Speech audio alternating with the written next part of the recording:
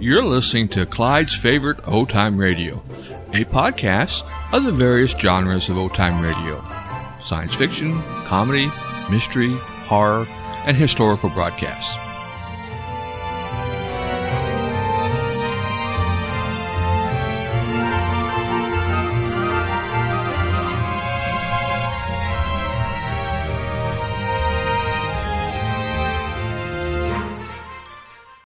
Hello, this is Clyde J.K.L. with a brief reminder.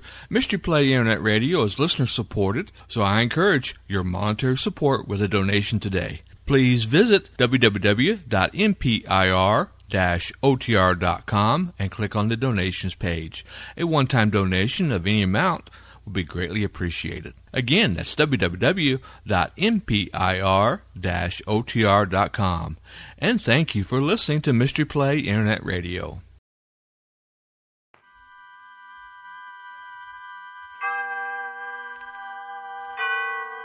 Autolite and its 96,000 dealers present Suspense.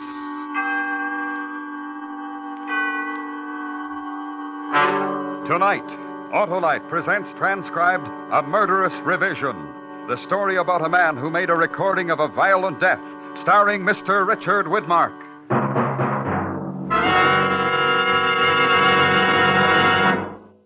Hi, Hap. Meet the team. Where? Why, right under your car's hood, Hap. The Autolite Electrical System, the family team of precision-made units, including the coil, distributor, starting motor, and the other parts that make up the complete Autolite Electrical System, used as original factory equipment on many leading makes of our finest cars, trucks, and tractors. Well, what does this team do, Harlow? Why, Hap, it goes to work for you every time you press the starting switch, sound your horn, or play your radio. The Autolite Electrical System does all that, huh, Harlow? Right, Hap, because all its units are related like a family team by Autolite engineering, design, and manufacturing skill for the smoothest performance money can buy. So, friends, when your Autolite-equipped car needs replacement parts, insist on Autolite original factory parts, because from bumper to tail light, you're always right with Autolite. And now, with A Murderous Revision and the performance of Mr. Richard Widmark, Autolite hopes once again to keep you in suspense.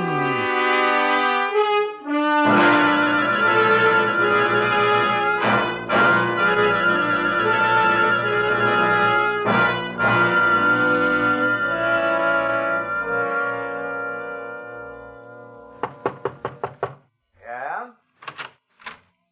What did you want to see me for? Oh, Chris. Come in. Sit down.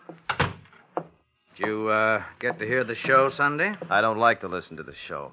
Oh, why not? Because I don't, that's all. Hey, Mr. Goodwin, I put some zip in that closing scene. I want you to hear it. Got the playback ready. Now, hand me that record marked Part 2, will you? Thanks. I don't know, Chris. I don't make you come to rehearsals. You don't have to sit in the control room all day. Least you can do is listen to the show at home. Well, listen to this now. George.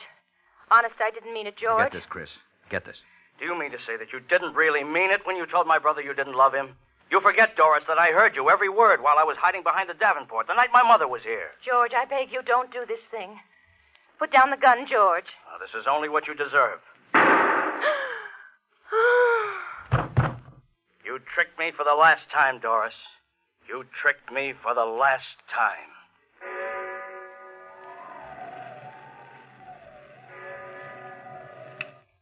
What did you change it for? What was wrong with the ending the way it was? Why did you change it? Now, just take it easy, Chris. I'll tell you why I changed it. Because it was wordy and repetitious. It didn't tell the story. The boys upstairs... The boys upstairs. Yeah, that's just what I thought. The boys upstairs. They do everything but breathe for you.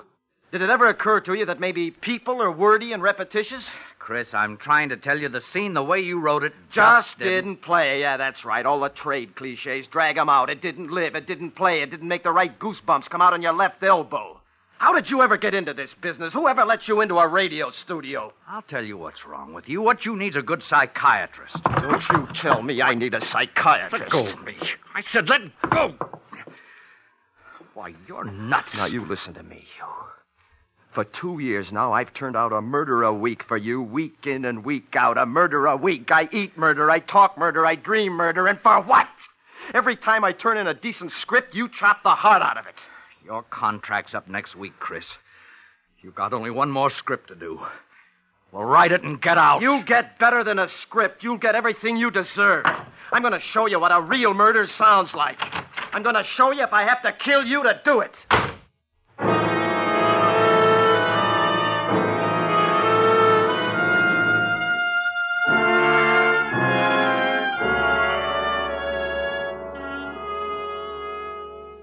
Good evening. This is a recording of an actual murder. The first, as far as I know. Not written, not rehearsed, but well planned. It is respectfully dedicated to Mr. Ken Avery, editor and producer of the radio program Murder Please. This is my last show, Mr. Avery.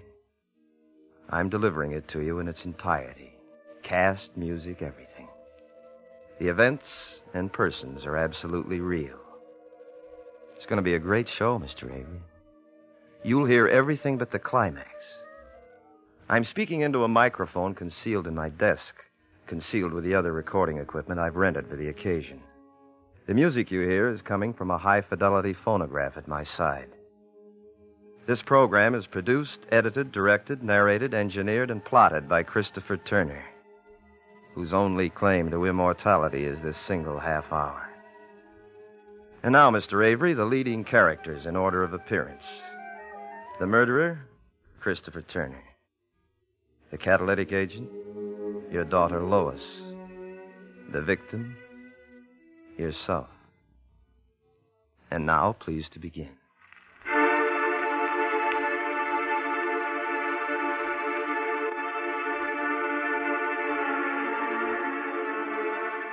Murder, Please.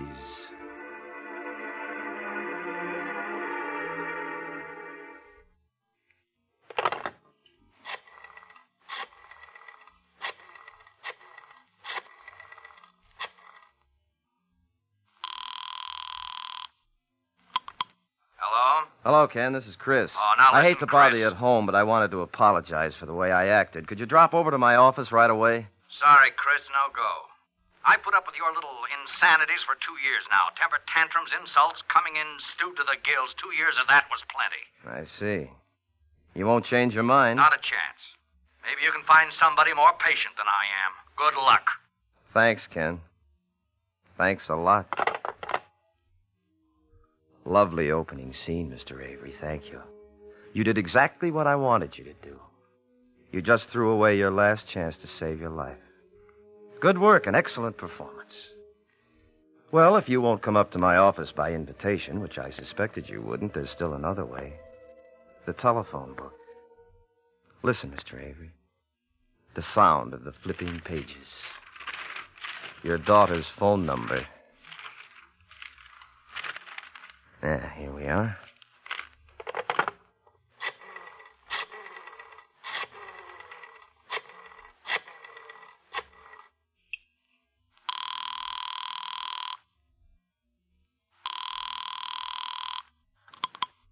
Hello? Hello, Lois. It's been a long time. Bet you don't even know who this is. I don't recognize the voice. This is Christopher Turner. Oh, sure, Mr. Turner. How are you? Fine, just fine. Well, how do you like living alone? It's all right, I guess. Rather be living with the folks? No. It's kind of independent this way. Yeah. How's the writing coming? Oh, not so good, Mr. Turner. I've written 5 scripts so far, and every one of them has been rejected. I don't know what's the matter. Well, the reason I called was your dad and I had a talk this afternoon about you. He thought maybe I could pass on a few tips. Oh, I wouldn't want to bother you. Oh, now, this isn't an obligation on my part, Lois. I like to help young people. Say, what are you doing this evening? Well, You see, here's the point, Lois. This is the only free night I'll have this week. Things are sort of piling up. And maybe you're doing some little thing with your writing that I could straighten out in an evening. well, all right, Mr. Turner. Good. You know where my office is? I don't think so. It's right across from the broadcasting studios, the Brown Building, room 208. I'll be right over. Fine. And bring your scripts with you, huh? I will. I certainly appreciate this. Not at all. Bye. Bye. I'll be right over and bring your scripts with you. I certainly appreciate this, not at all. You see, that's how people talk, Mr. Avery. Let's see, what else? Oh, yes, sound. Drawer opens. Gun taken out. Click of breech. Whirl of chamber. Bullets inserted in chamber. 3, 4, 5, and 6. Gun in drawer, drawer closed. And now we must wait. You see, Mr. Avery? Fate is a better dramatist than either of us. Just when things start getting dull, the phone rings. Hello? Hello, Chris. Hank. Oh, what's up? I tried your place all night. I tried your sister's place. Finally, I called your office. I wouldn't let myself believe it, but here you are, slaving away for old man Avery again. Say, when are you going to tell him to go take a flying leap? I did that just today. No kidding? Yes. Well, congratulations. From here on in, nothing but bigger and better things. Yeah. Say, there's a rip-roaring poker game going on over here. Just room for one more sucker. What do you say? No, I can't tonight. I'm doing my last show. Oh, forget it for one night, why don't you? Live a little. Thanks, Hank, but I can't. I'm coming over and get you away from that typewriter if I have to use force. No, I can't, Hank. The show's Sunday. Look, I got a script due tomorrow. You don't see me knocking myself out. Let 'em wait. Listen, Hank, you can't come over here. Don't you get it? Oh, I'm sorry, Chris, honest. If I'd suspected. Sure thing. Well, take it easy. Call me for lunch or something. You bet. Sorry, boy. Bye. Bye. Whew, that was close. Good scene, though.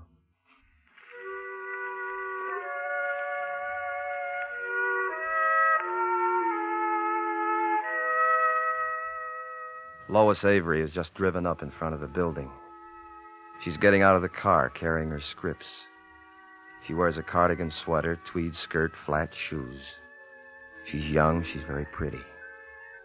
A girl with everything to live for. Now she's disappeared into the building. In a moment, she'll knock on my door. And then you'll see for yourself how youth resists the threat of death. And this, Mr. Avery, would be the proper dramatic moment to end Act One.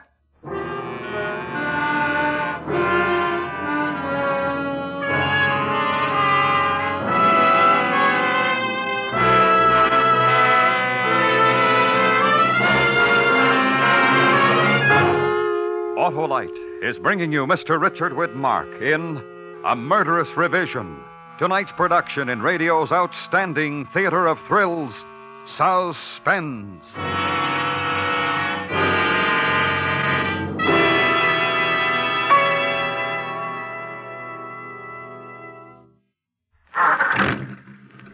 Hey, Hap, better turn on your lights. Presto, and they're on. Thank you. And thank Autolite. Why, Harlow? Because in your Autolite-equipped car, the lights, as well as the power for your radio and power to crank your motor, are all provided by the Autolite electrical system. It has to be good, huh, Harlow? You bet, Hap. And that's why complete Autolite electrical systems are used as original factory equipment on many leading makes of our finest cars, trucks, and tractors. And that's good enough for me, Harlow. You bet it's good, Hap. And that's why it pays to treat your car's electrical system to a periodic checkup at your authorized Autolite service station or the dealer who services your make of car. You can quickly locate your nearest authorized Autolite service station in the classified section of your telephone directory, or by calling Western Union by number and asking for Operator 25. And remember, from bumper to tail light, you're always right with Autolite. And now, Autolite brings back to our Hollywood soundstage Mr. Richard Widmark in Elliot Lewis's production of A Murderous Revision, a tale well calculated to keep you in suspense.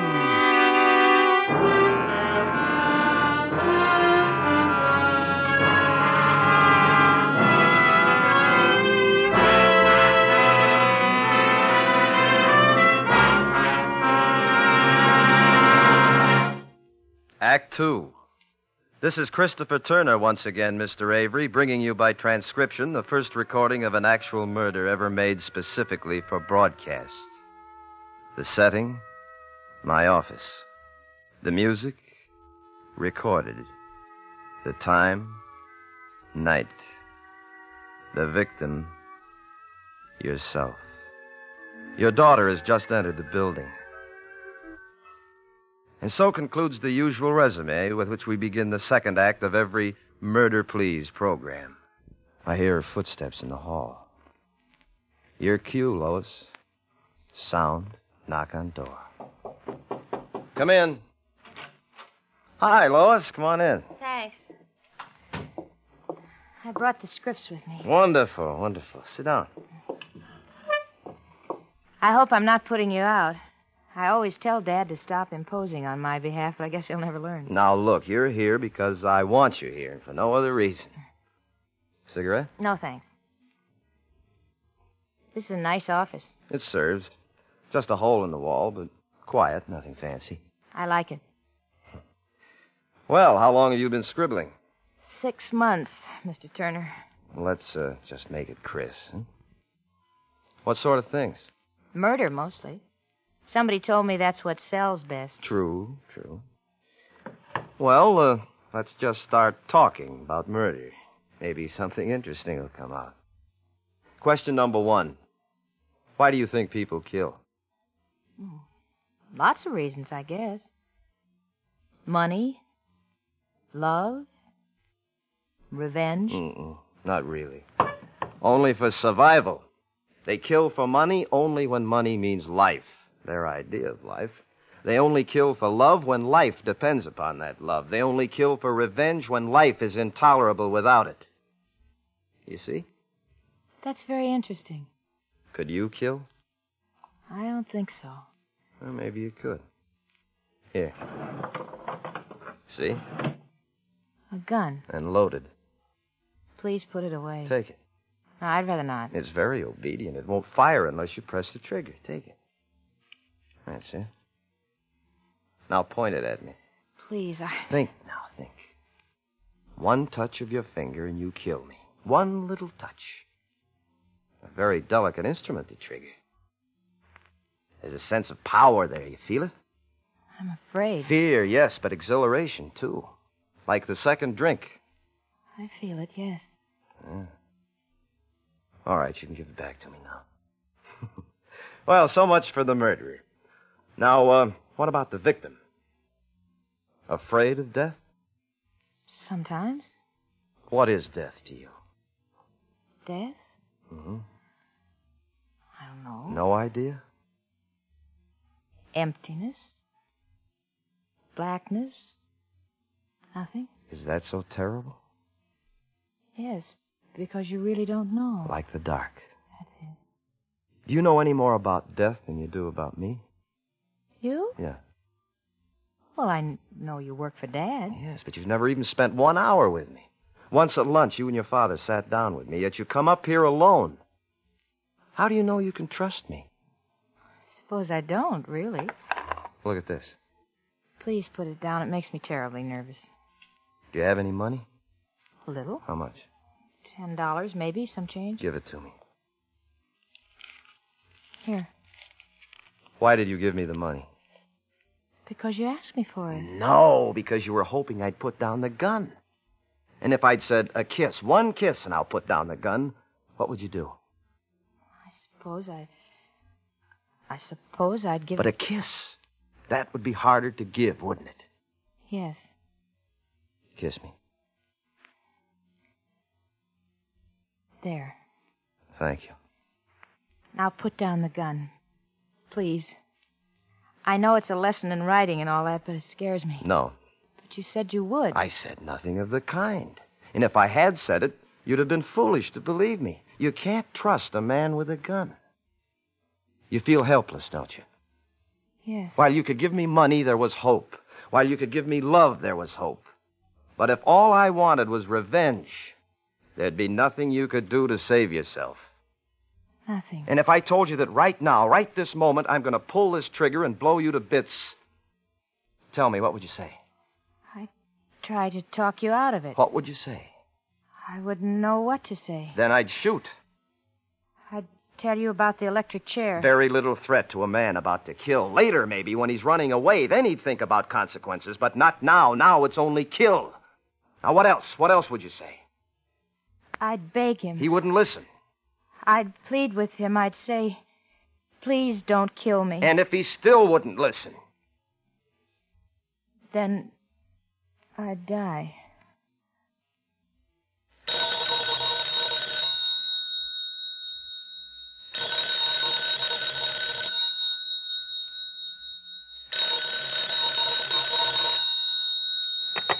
Hello.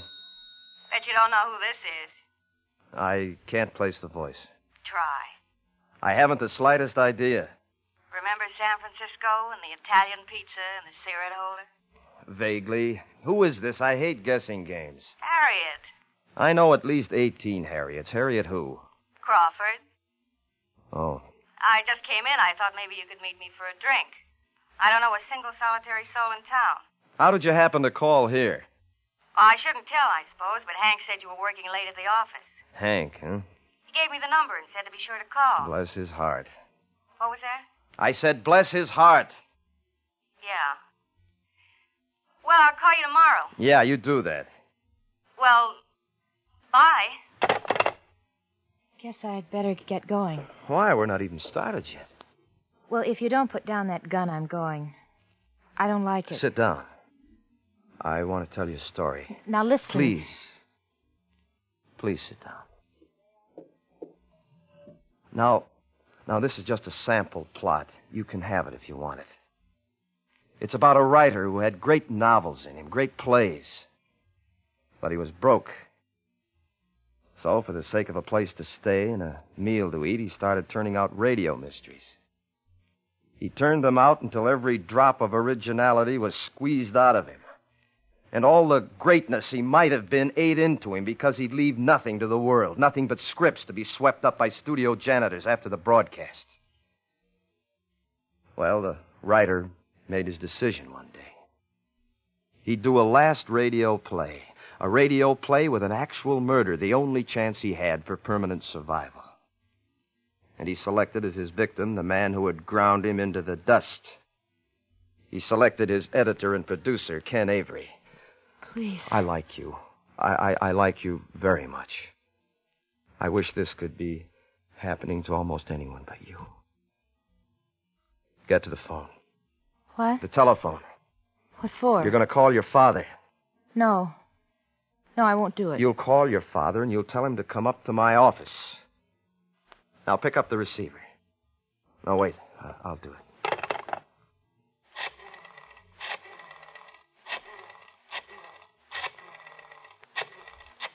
Now take the phone. Tell him. It's ringing. Take it. Hello? Hello? Dad? Lois? Lois, what are you calling this time of night for? Something the matter? No, nothing. You want him to take you home. You don't feel well. Lois, something's the matter. Where are you? You home? No, I'm at Mr. Turner's. Turner's? His apartment? His office. I don't feel very well. Come and take me home. Come and take me home. I don't feel well. Here, give me the phone. Hello, Ken. Yes. Chris? Yeah, Lois came up tonight to discuss some script she wrote, but she doesn't feel very well. You'd better come and get her. I'll be right over. Sit down. We haven't got very long to wait.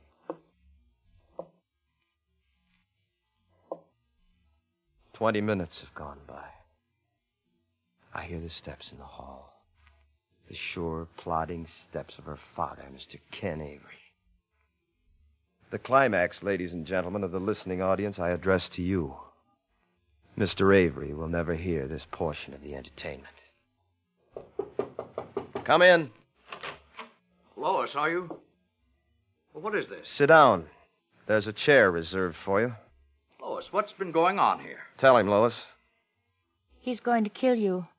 He's going to kill both of us. Close the door. Oh, Chris, put that thing down. Somebody's liable to get hurt. What's the matter with you? Drinking again? Nothing to drink. Very sober. Sit down.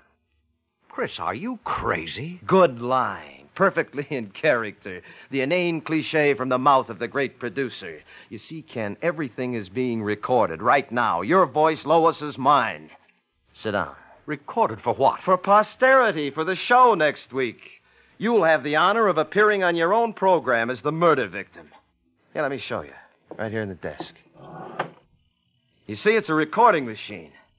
I've stopwatched every second. It's been running exactly 25 minutes.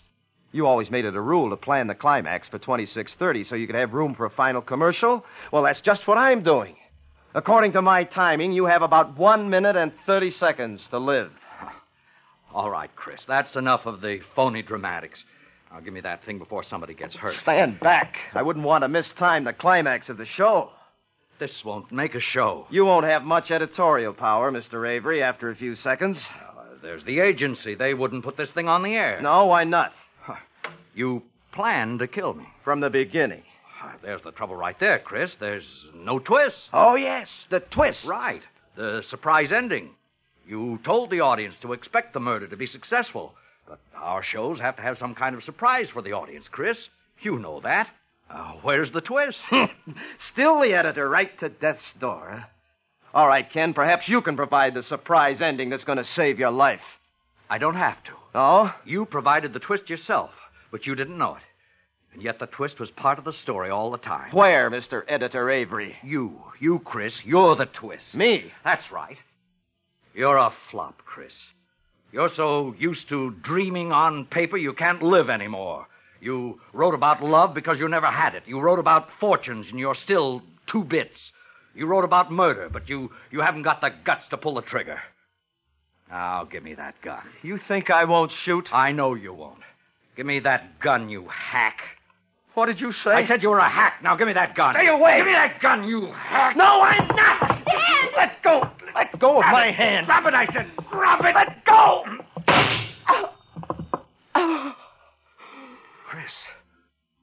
Chris. You always like to change the ending? Dad. It's all right, Lois. Dad, take me home. The records. They're all we have to clear us. Take me home, please. As soon as I see what's on those records. Oh, this must be part 1. Let's see.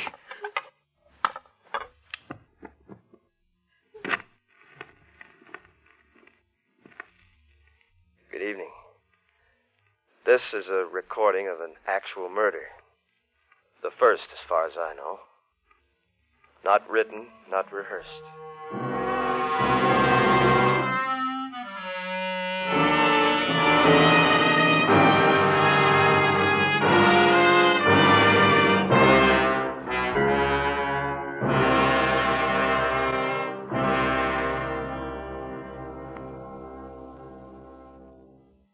Suspense. Presented by Autolite. Tonight's star, Mr. Richard Widmark. Friends, this is Harlow Wilcox again to remind you that Autolite is the world's largest independent manufacturer of automotive electrical equipment. In 28 plants from coast to coast, Autolite makes over 400 products for cars, trucks, tractors, planes, and boats.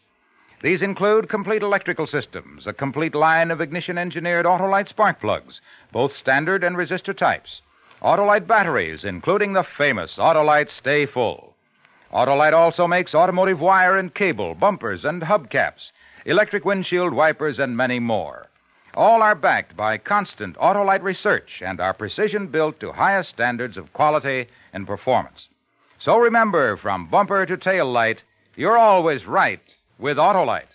Next week on Suspense, our star will be Mr. Victor Mature as a man who made his living as an assassin. A tale we call Black Jack to Kill. In weeks to come, we shall also present Mr. John Hodiak and Mr. Herbert Marshall, all on Suspense. Suspense is produced and transcribed by Elliott Lewis, with music composed by Lucian Morowick and conducted by Lud Gluskin. A Murderous Revision was adapted for Suspense by David Ellis from a story of S. Lee Pagostin.